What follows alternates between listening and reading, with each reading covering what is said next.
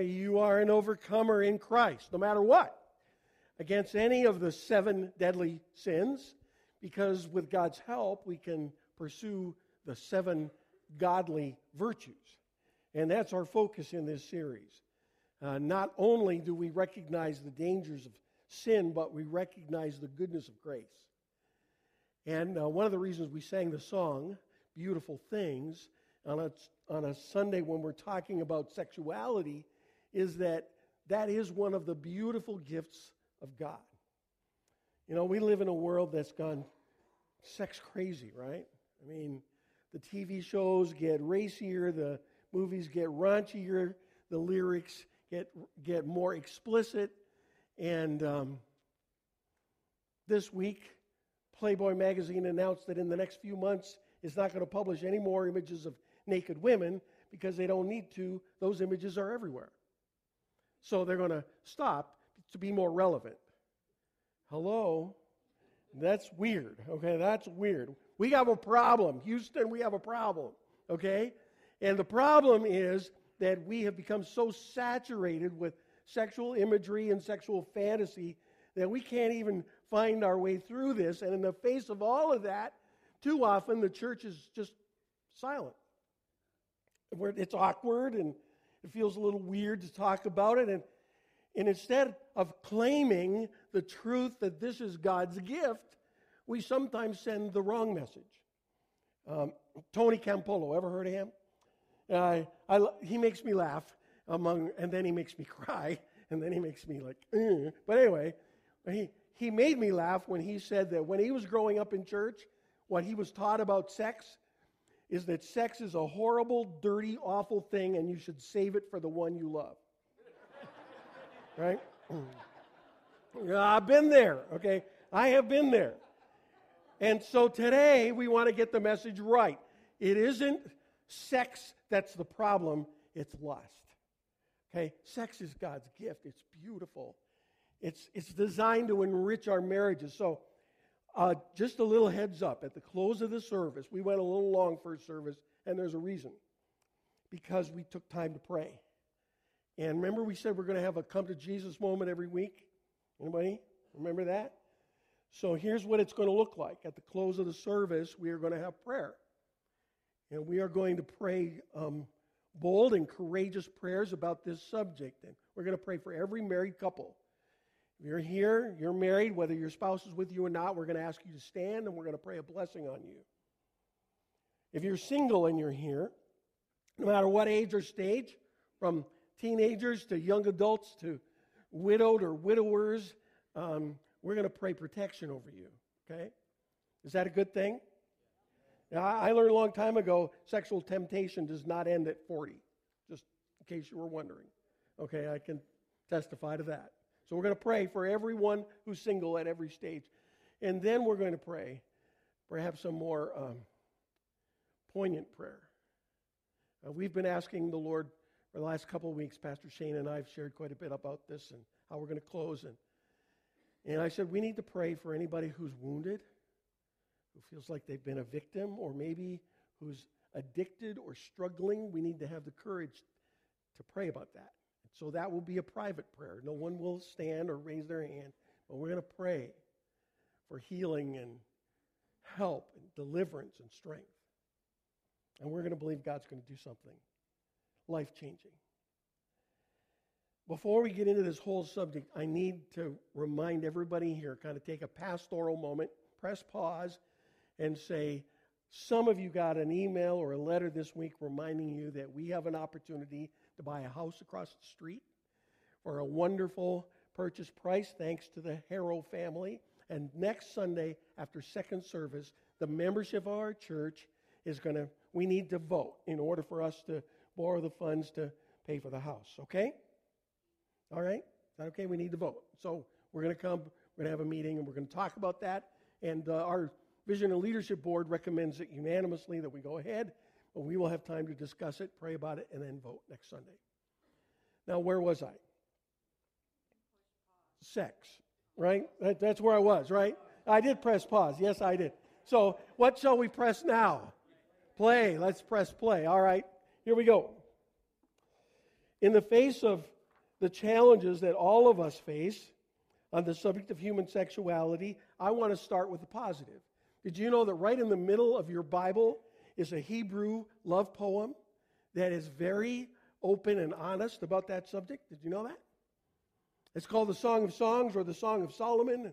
It's not read very often in church. Yeah, it'll kind of make you blush, all right? So what's it in there for? What's it in there for? Why is that in your Bible? It is in your Bible to remind you that God gave it to us as a beautiful gift. It's not something to be ashamed of. It's not horrible, dirty, and awful. It is a gift of God designed to enrich a marriage between a man and a woman, to unite them, to bless them, to give us joy. And so let's start there. Purity celebrates sex as a beautiful gift from God. Song of Songs 8:7. Many waters cannot quench love. Rivers cannot sweep it away. If one were to give all the wealth of one's house for love, it would be utterly scorned. Love is invaluable. Love is unquenchable. Love is a holy treasure. And the sexual side of human love and intimacy is a blessing from God. Proverbs 5:18 and 19 says, "May your fountain be blessed, and may you rejoice in the wife of your youth. A loving doe, a graceful deer, may her breast satisfy you always. May you ever be captivated by her love." I was going to make that the memory verse this week. I thought some of you would appreciate that. But that's not it, okay? We're going to go with another verse, although you can memorize it, okay? God is the one who invented sex. Does anybody remember about, 20 years ago, Madonna came out with this racy picture book, and the name of it was Sex. And I was pastoring in Saskatoon, Canada. And I had it with this whole idea that sex is the domain of the devil. And so we bought a quarter-page ad in the local paper, and it said, "Madonna didn't invent sex, God did." Madonna didn't invent sex, God did. We got local news, okay? The TV channel came. They interview me, right? Because they're not used to hearing that from Christians. But this is the word of God to us. Sex is not the sin, lust is. As Bible-believing Christians, we're thankful for our gracious God and this beautiful gift. We know it's his gift because in Genesis chapter 1, the very first chapter in our Bibles, before the fall of Adam and Eve, before sin ruins it all, back in paradise, when it was perfect, we're told that after God flings the stars into space, after he handcrafts this magnificent planet, after he fills it with life, both plant and animal, he forms our first parents. Beautiful, naked, unashamed. And he tells them to be fruitful and multiply. As far as I know, there's only one way to do that. And it is through God's beautiful gift. The next chapter, Genesis chapter 2, the story is repeated. God creates the man and the woman. He brings the woman to the man. Did you know God gives away the bride? God gives away the bride, and Adam says, "Wow, this is flesh of my flesh. This is bone of my bone. This is woman. I like that, don't you? This is a great gift from God, he says. And there, in black and white, in my Bible and in yours, we are told that the two become one flesh. Purity, you see, is God's plan to protect this beautiful and special gift. We're told about it in the Older Testament. We're told about it again in the New Testament. Hebrews chapter 13 contains this rather interesting scripture. Marriage should be honored by all, and the marriage bed kept pure.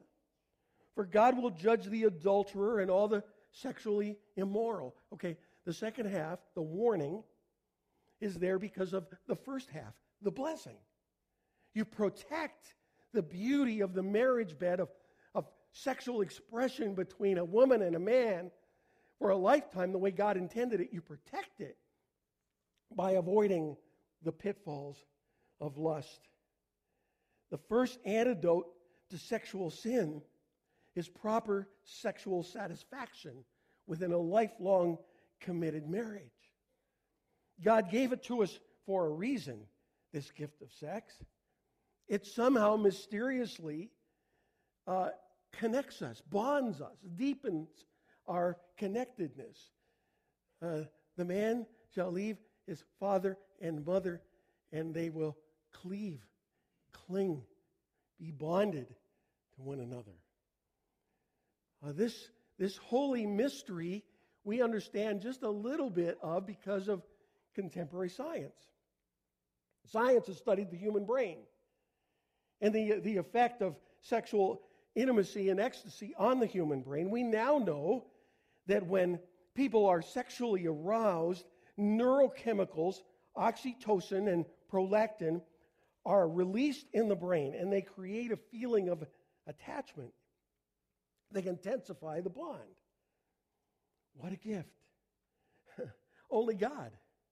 God has given us bodies and brains that function in harmony with each other. The neurochemical oxytocin is called the cuddle chemical. It's the one that's released when a mother nurses her child and creates that emotional bond. And the same thing happens when sexual intimacy is enjoyed between a wife and a husband and a wife. It's part of God's beautiful plan.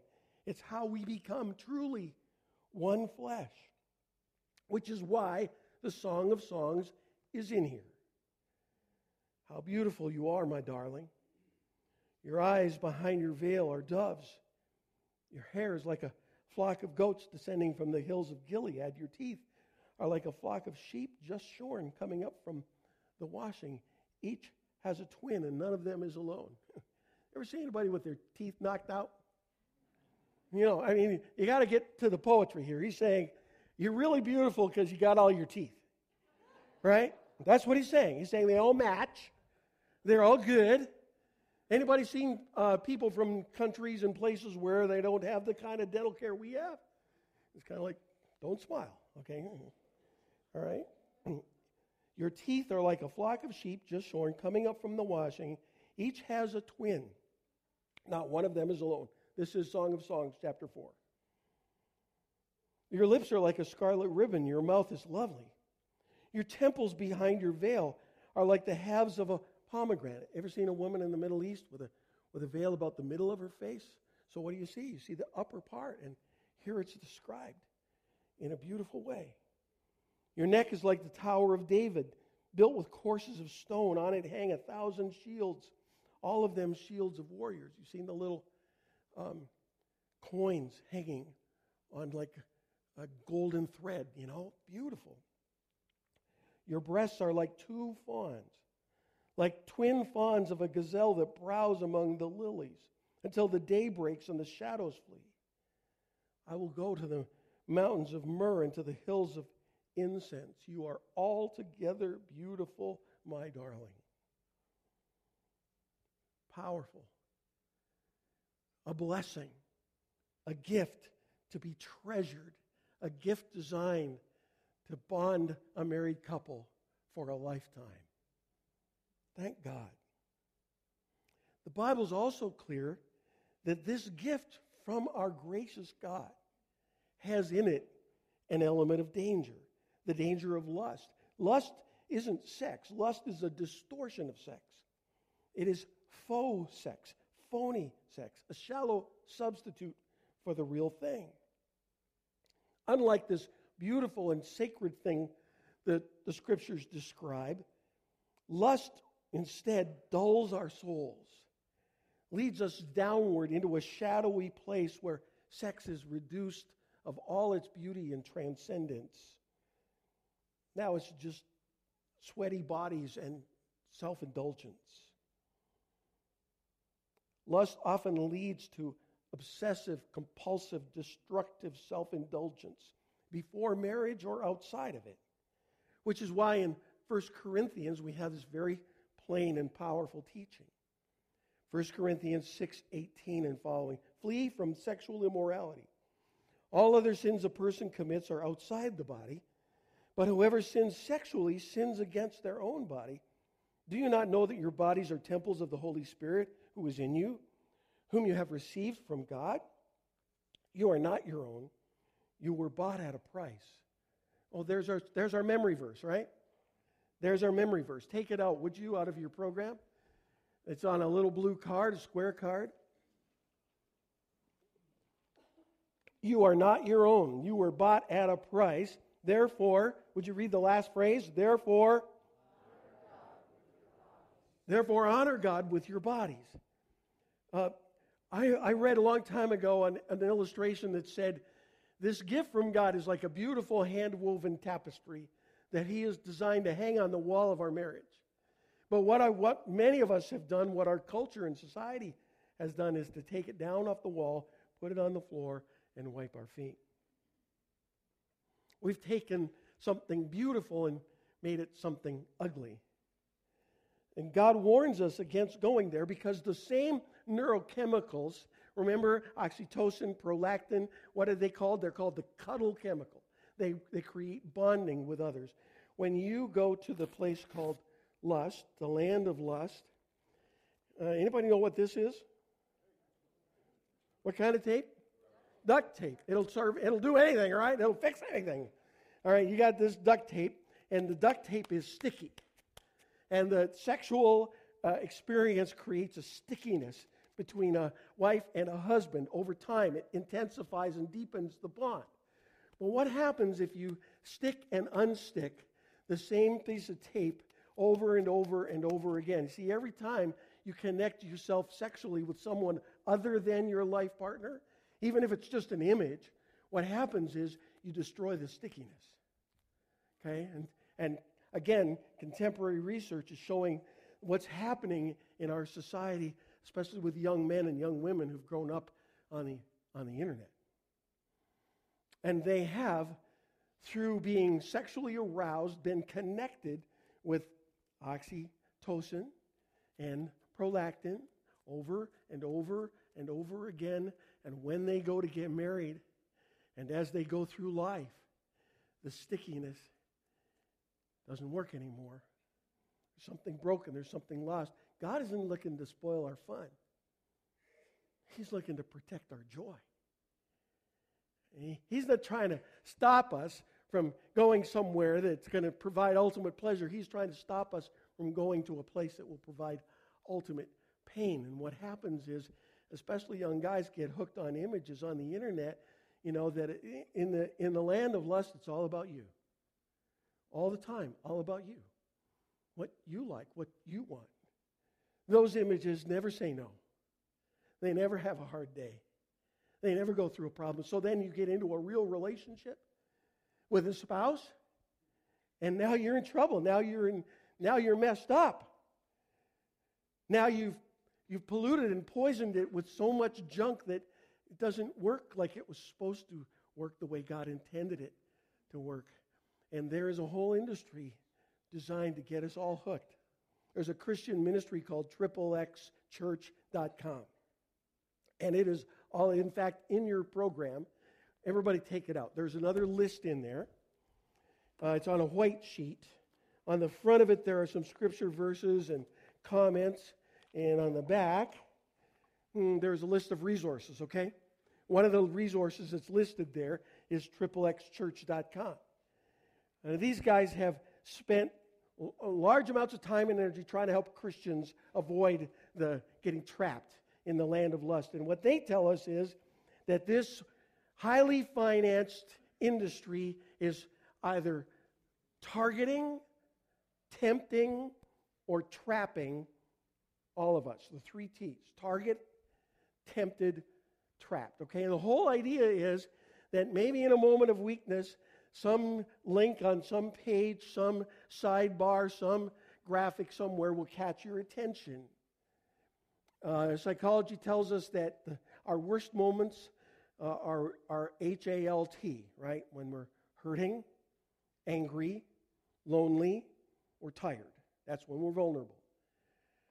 So some spouse, some woman is up late one night and she is hurting, angry, lonely, or tired, and she clicks on a link and there's this chat room and there's this heroic person there who understands her completely and invites her into a relationship, and the whole idea is that you will get hooked. Or there's an image there, and it looks fairly innocent at first, and it promises something that it can never deliver, and some guy clicks on that, and he likes what he sees, and he says, well, I want to see that one again, and again, and again. And of course, we know that there's more at play here than just the industry. There is an evil one. The Bible says he is a roaring lion. Anybody know the devil is a roaring lion? Let me try that one again. Anybody know the devil is a roaring lion? You ever heard him roar? You ever felt him roar? You ever know what he said? You know, before you sin, whether in any sin, but particularly in this area, what does the enemy say? No big deal. No problem. You know, just a little look here and there, now and then. Just a little chat. You know, it's not a problem. Just go ahead. And then once you go ahead, what does he say? You scumbag. How could you do that? God will never forgive you now. And before we're done, I want to remind everybody in this place, sexual sin is not the unpardonable sin. There are consequences and there are evil results that happen when we go there, but there is hope, and there is healing, and there is forgiveness, and there is freedom in the power of the cross.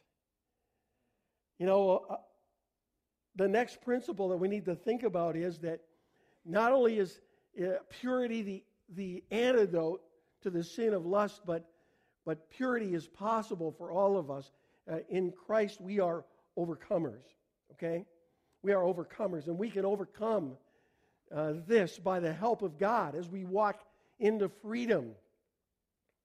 And so I remember probably 15 years or so ago, I read about a guy, a pastor, who was very open about the fact that this had been a struggle in his life. And he'd written a wonderful book called Pure Desire. And his name was Ted Roberts, pastored a church out in Oregon. And I actually met him. I walked into a pastor's conference and saw this guy standing there and his name tag, and I'm like, Ted Roberts, tell me about your journey. Tell me about this ministry you lead and how you help people to find freedom. And he said, well, Glenn, you know, whenever we talk about the freedom that is possible in this area, he said, I want to remind people of a verse they seldom connect with this subject. And the verse is John chapter 10, verse 10. You might want to write that down. John chapter 10, verse 10. If you're, Pastor Gary, this was like Pastor Gary's favorite verse, right? The second half of the verse says, I am come that you might have life and have it to the full. Anybody want life to the full? Amen. Well, what does the first half of the verse say? The thief has come to steal and kill and destroy. But I have come that you might have life and have it to the full. And there's no more insidious way in which the evil one wants to steal and kill and destroy than in the area we're talking about today. So Ted Roberts said to me, Glenn, here's what you do. When you think about your struggles in this area and the struggles of your people, have them write down how the enemy would want to steal and kill and destroy. What would he steal? He would steal your joy. He would steal any clear conscience that you have, load you up with guilt and regret. He would, we talked about how the damage that it does over a period of time, it would steal the health of your sexuality moving forward. He would steal and kill. What would he kill? Kill your trust if you're a married person. He'd kill the possibilities if you're not married yet but hope to be married someday. Kill your reputation if people found out. And destroy. It would, for many people, it destroys them, okay? We all know that. It destroys them. They get going somewhere, they go somewhere so far. Then now we're dealing with obsessive sex or addictive sex or abusive sex or death-defying sex. There's an NBA player fighting for his life. And it's sad and it's tragic, and it isn't just them out there, okay? Now, I don't want that to happen to any of us. Do you? I don't want that to happen to any of us. None of us. And so here's what I know. I know that there are solutions and there are answers. And as we move to the close of our service, here's what I want us to do. I want us to think about the grace of God that can provide help and hope and freedom and joy in this area. One of the first things I learned as a new believer was that memorizing Scripture is a huge help in this battle. That as soon as I recognize the temptation is coming my way, there are verses that I learned that I immediately begin to repeat in my mind. There is no temptation taken you, but such as is common to man. But God is faithful, who will not allow you to be tempted beyond what you are able, but will with the temptation also make a way to escape that you may be able to bear it. 1 Corinthians 10:13. I love that verse. First of all, these temptations are common, okay? They're everywhere. Did you know the Bible says Jesus was tempted in every way like we are? You know that? I mean, that's hard to imagine, but that is true. Even in this way, Jesus was tempted. But God is faithful, who will not let you be tempted beyond what you can bear. You can handle this. You don't have to give in. And how do you handle it? You look for the way of escape. He will provide a way of escape that you may be able to bear it. So how do you escape? You get up from that computer and you get out of there. You walk away from that relationship. You close down that chat room. You decide when you're strong that you're going to set yourself up to win when you're weak. So you put blocking software or accountability software on your computer, not because you're weak, but because you're strong enough to know better. And you watch your relationship, and you have boundaries to what you will and won't do with a member of the opposite sex or with a member of the same sex if you have same-sex attraction. And you invite God into that relationship, and when those temptations come, you remember those scriptures. Who is it that overcomes the world? Only the one who believes that Jesus Christ is the Son of God. And I remember that. Your word have I hid in my heart that I might not sin against you. And I remember that. And I build myself up in the Lord. And when it gets stronger, and maybe I'm struggling even more, one of the things that I mentioned Ed Lutzer's powerful book, How to Say No to a Stubborn Habit, or its new title, Getting to Know, the N-O. I did mention it. Mentioned it a couple weeks ago. It's a fabulous book. And in that book, he says, okay, when you are feeling tempted in any way and it begins to get overwhelming, here's what you do. You use that temptation as a trigger to pray for somebody else, especially somebody else that you know might be struggling with that same kind of temptation. So you take the focus off of this, so you stop obsessing about this image or this conversation or this inappropriate thought. You take the focus off of that and you put it on something good.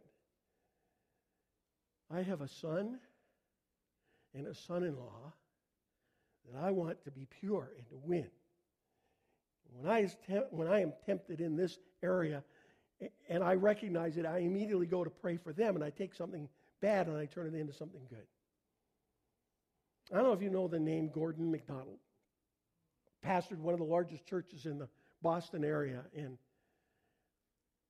lost his ministry through inappropriate sexual relationship. One of the very few high-profile Christians who went through something like that and worked really hard, went into an accountability relationship, went into a restorative process, and several years later came out the other side and is back in ministry. And it's a great story. I met Pastor MacDonald while he was in the middle of his restoration process. A group of pastors invited him to come and talk to us. And he shared from his heart. He said, one of the greatest dangers for pastors and other leaders and for many people is isolation. You feel like you're all alone. You feel like you can't trust anybody. You can't talk to anybody. And so you fight this battle all alone. He said the freedom and the joy and the healing began in his life when he began to trust a friend or two, to develop the kind of trusting relationship with some guys where he could honestly talk about his heart. And he said it wasn't that they always talked about that temptation. It was that it did something healing and helpful to be able to be himself, to be able to talk about his weakness and his insecurity and his struggles and his wounds. Because here's what I know. Everybody who goes looking for some kind of sexual thrill, whether it's on the internet or in some personal relationship, everybody is searching for meaning and connection and intimacy, and those things are only found completely in God. One of the most powerful books on this subject I've ever read is called Surfing for God. And the whole point is that when people are surfing the internet, looking for a thrill, what they're really doing is surfing for God, who is the ultimate thrill, the ultimate satisfaction. And so I have learned in my life, and I want to encourage us to have the kind of Christian community where we can be open and honest and find somebody we can talk to and somebody we can trust. And by the power of God's Holy Spirit, He can bring healing and sanity and health into our lives. And what if this church was a place where we got this right? Where our marriages were holy and healthy, where single people were affirmed and supported, and their struggles were acknowledged. And what if those who have been someplace that has been very wounding and dark and damaging, what if they could find healing? And what if they could find grace? And what if they could find help and love and acceptance? How beautiful would that be? I want that. I want that for us, for all of us. And so the Come to Jesus moment, we said there's a Come to Jesus moment in every week in this series. The Come to Jesus moment is right here, right now. And we're going to pray that God is going to bring healing and help, forgiveness and grace into all of our lives.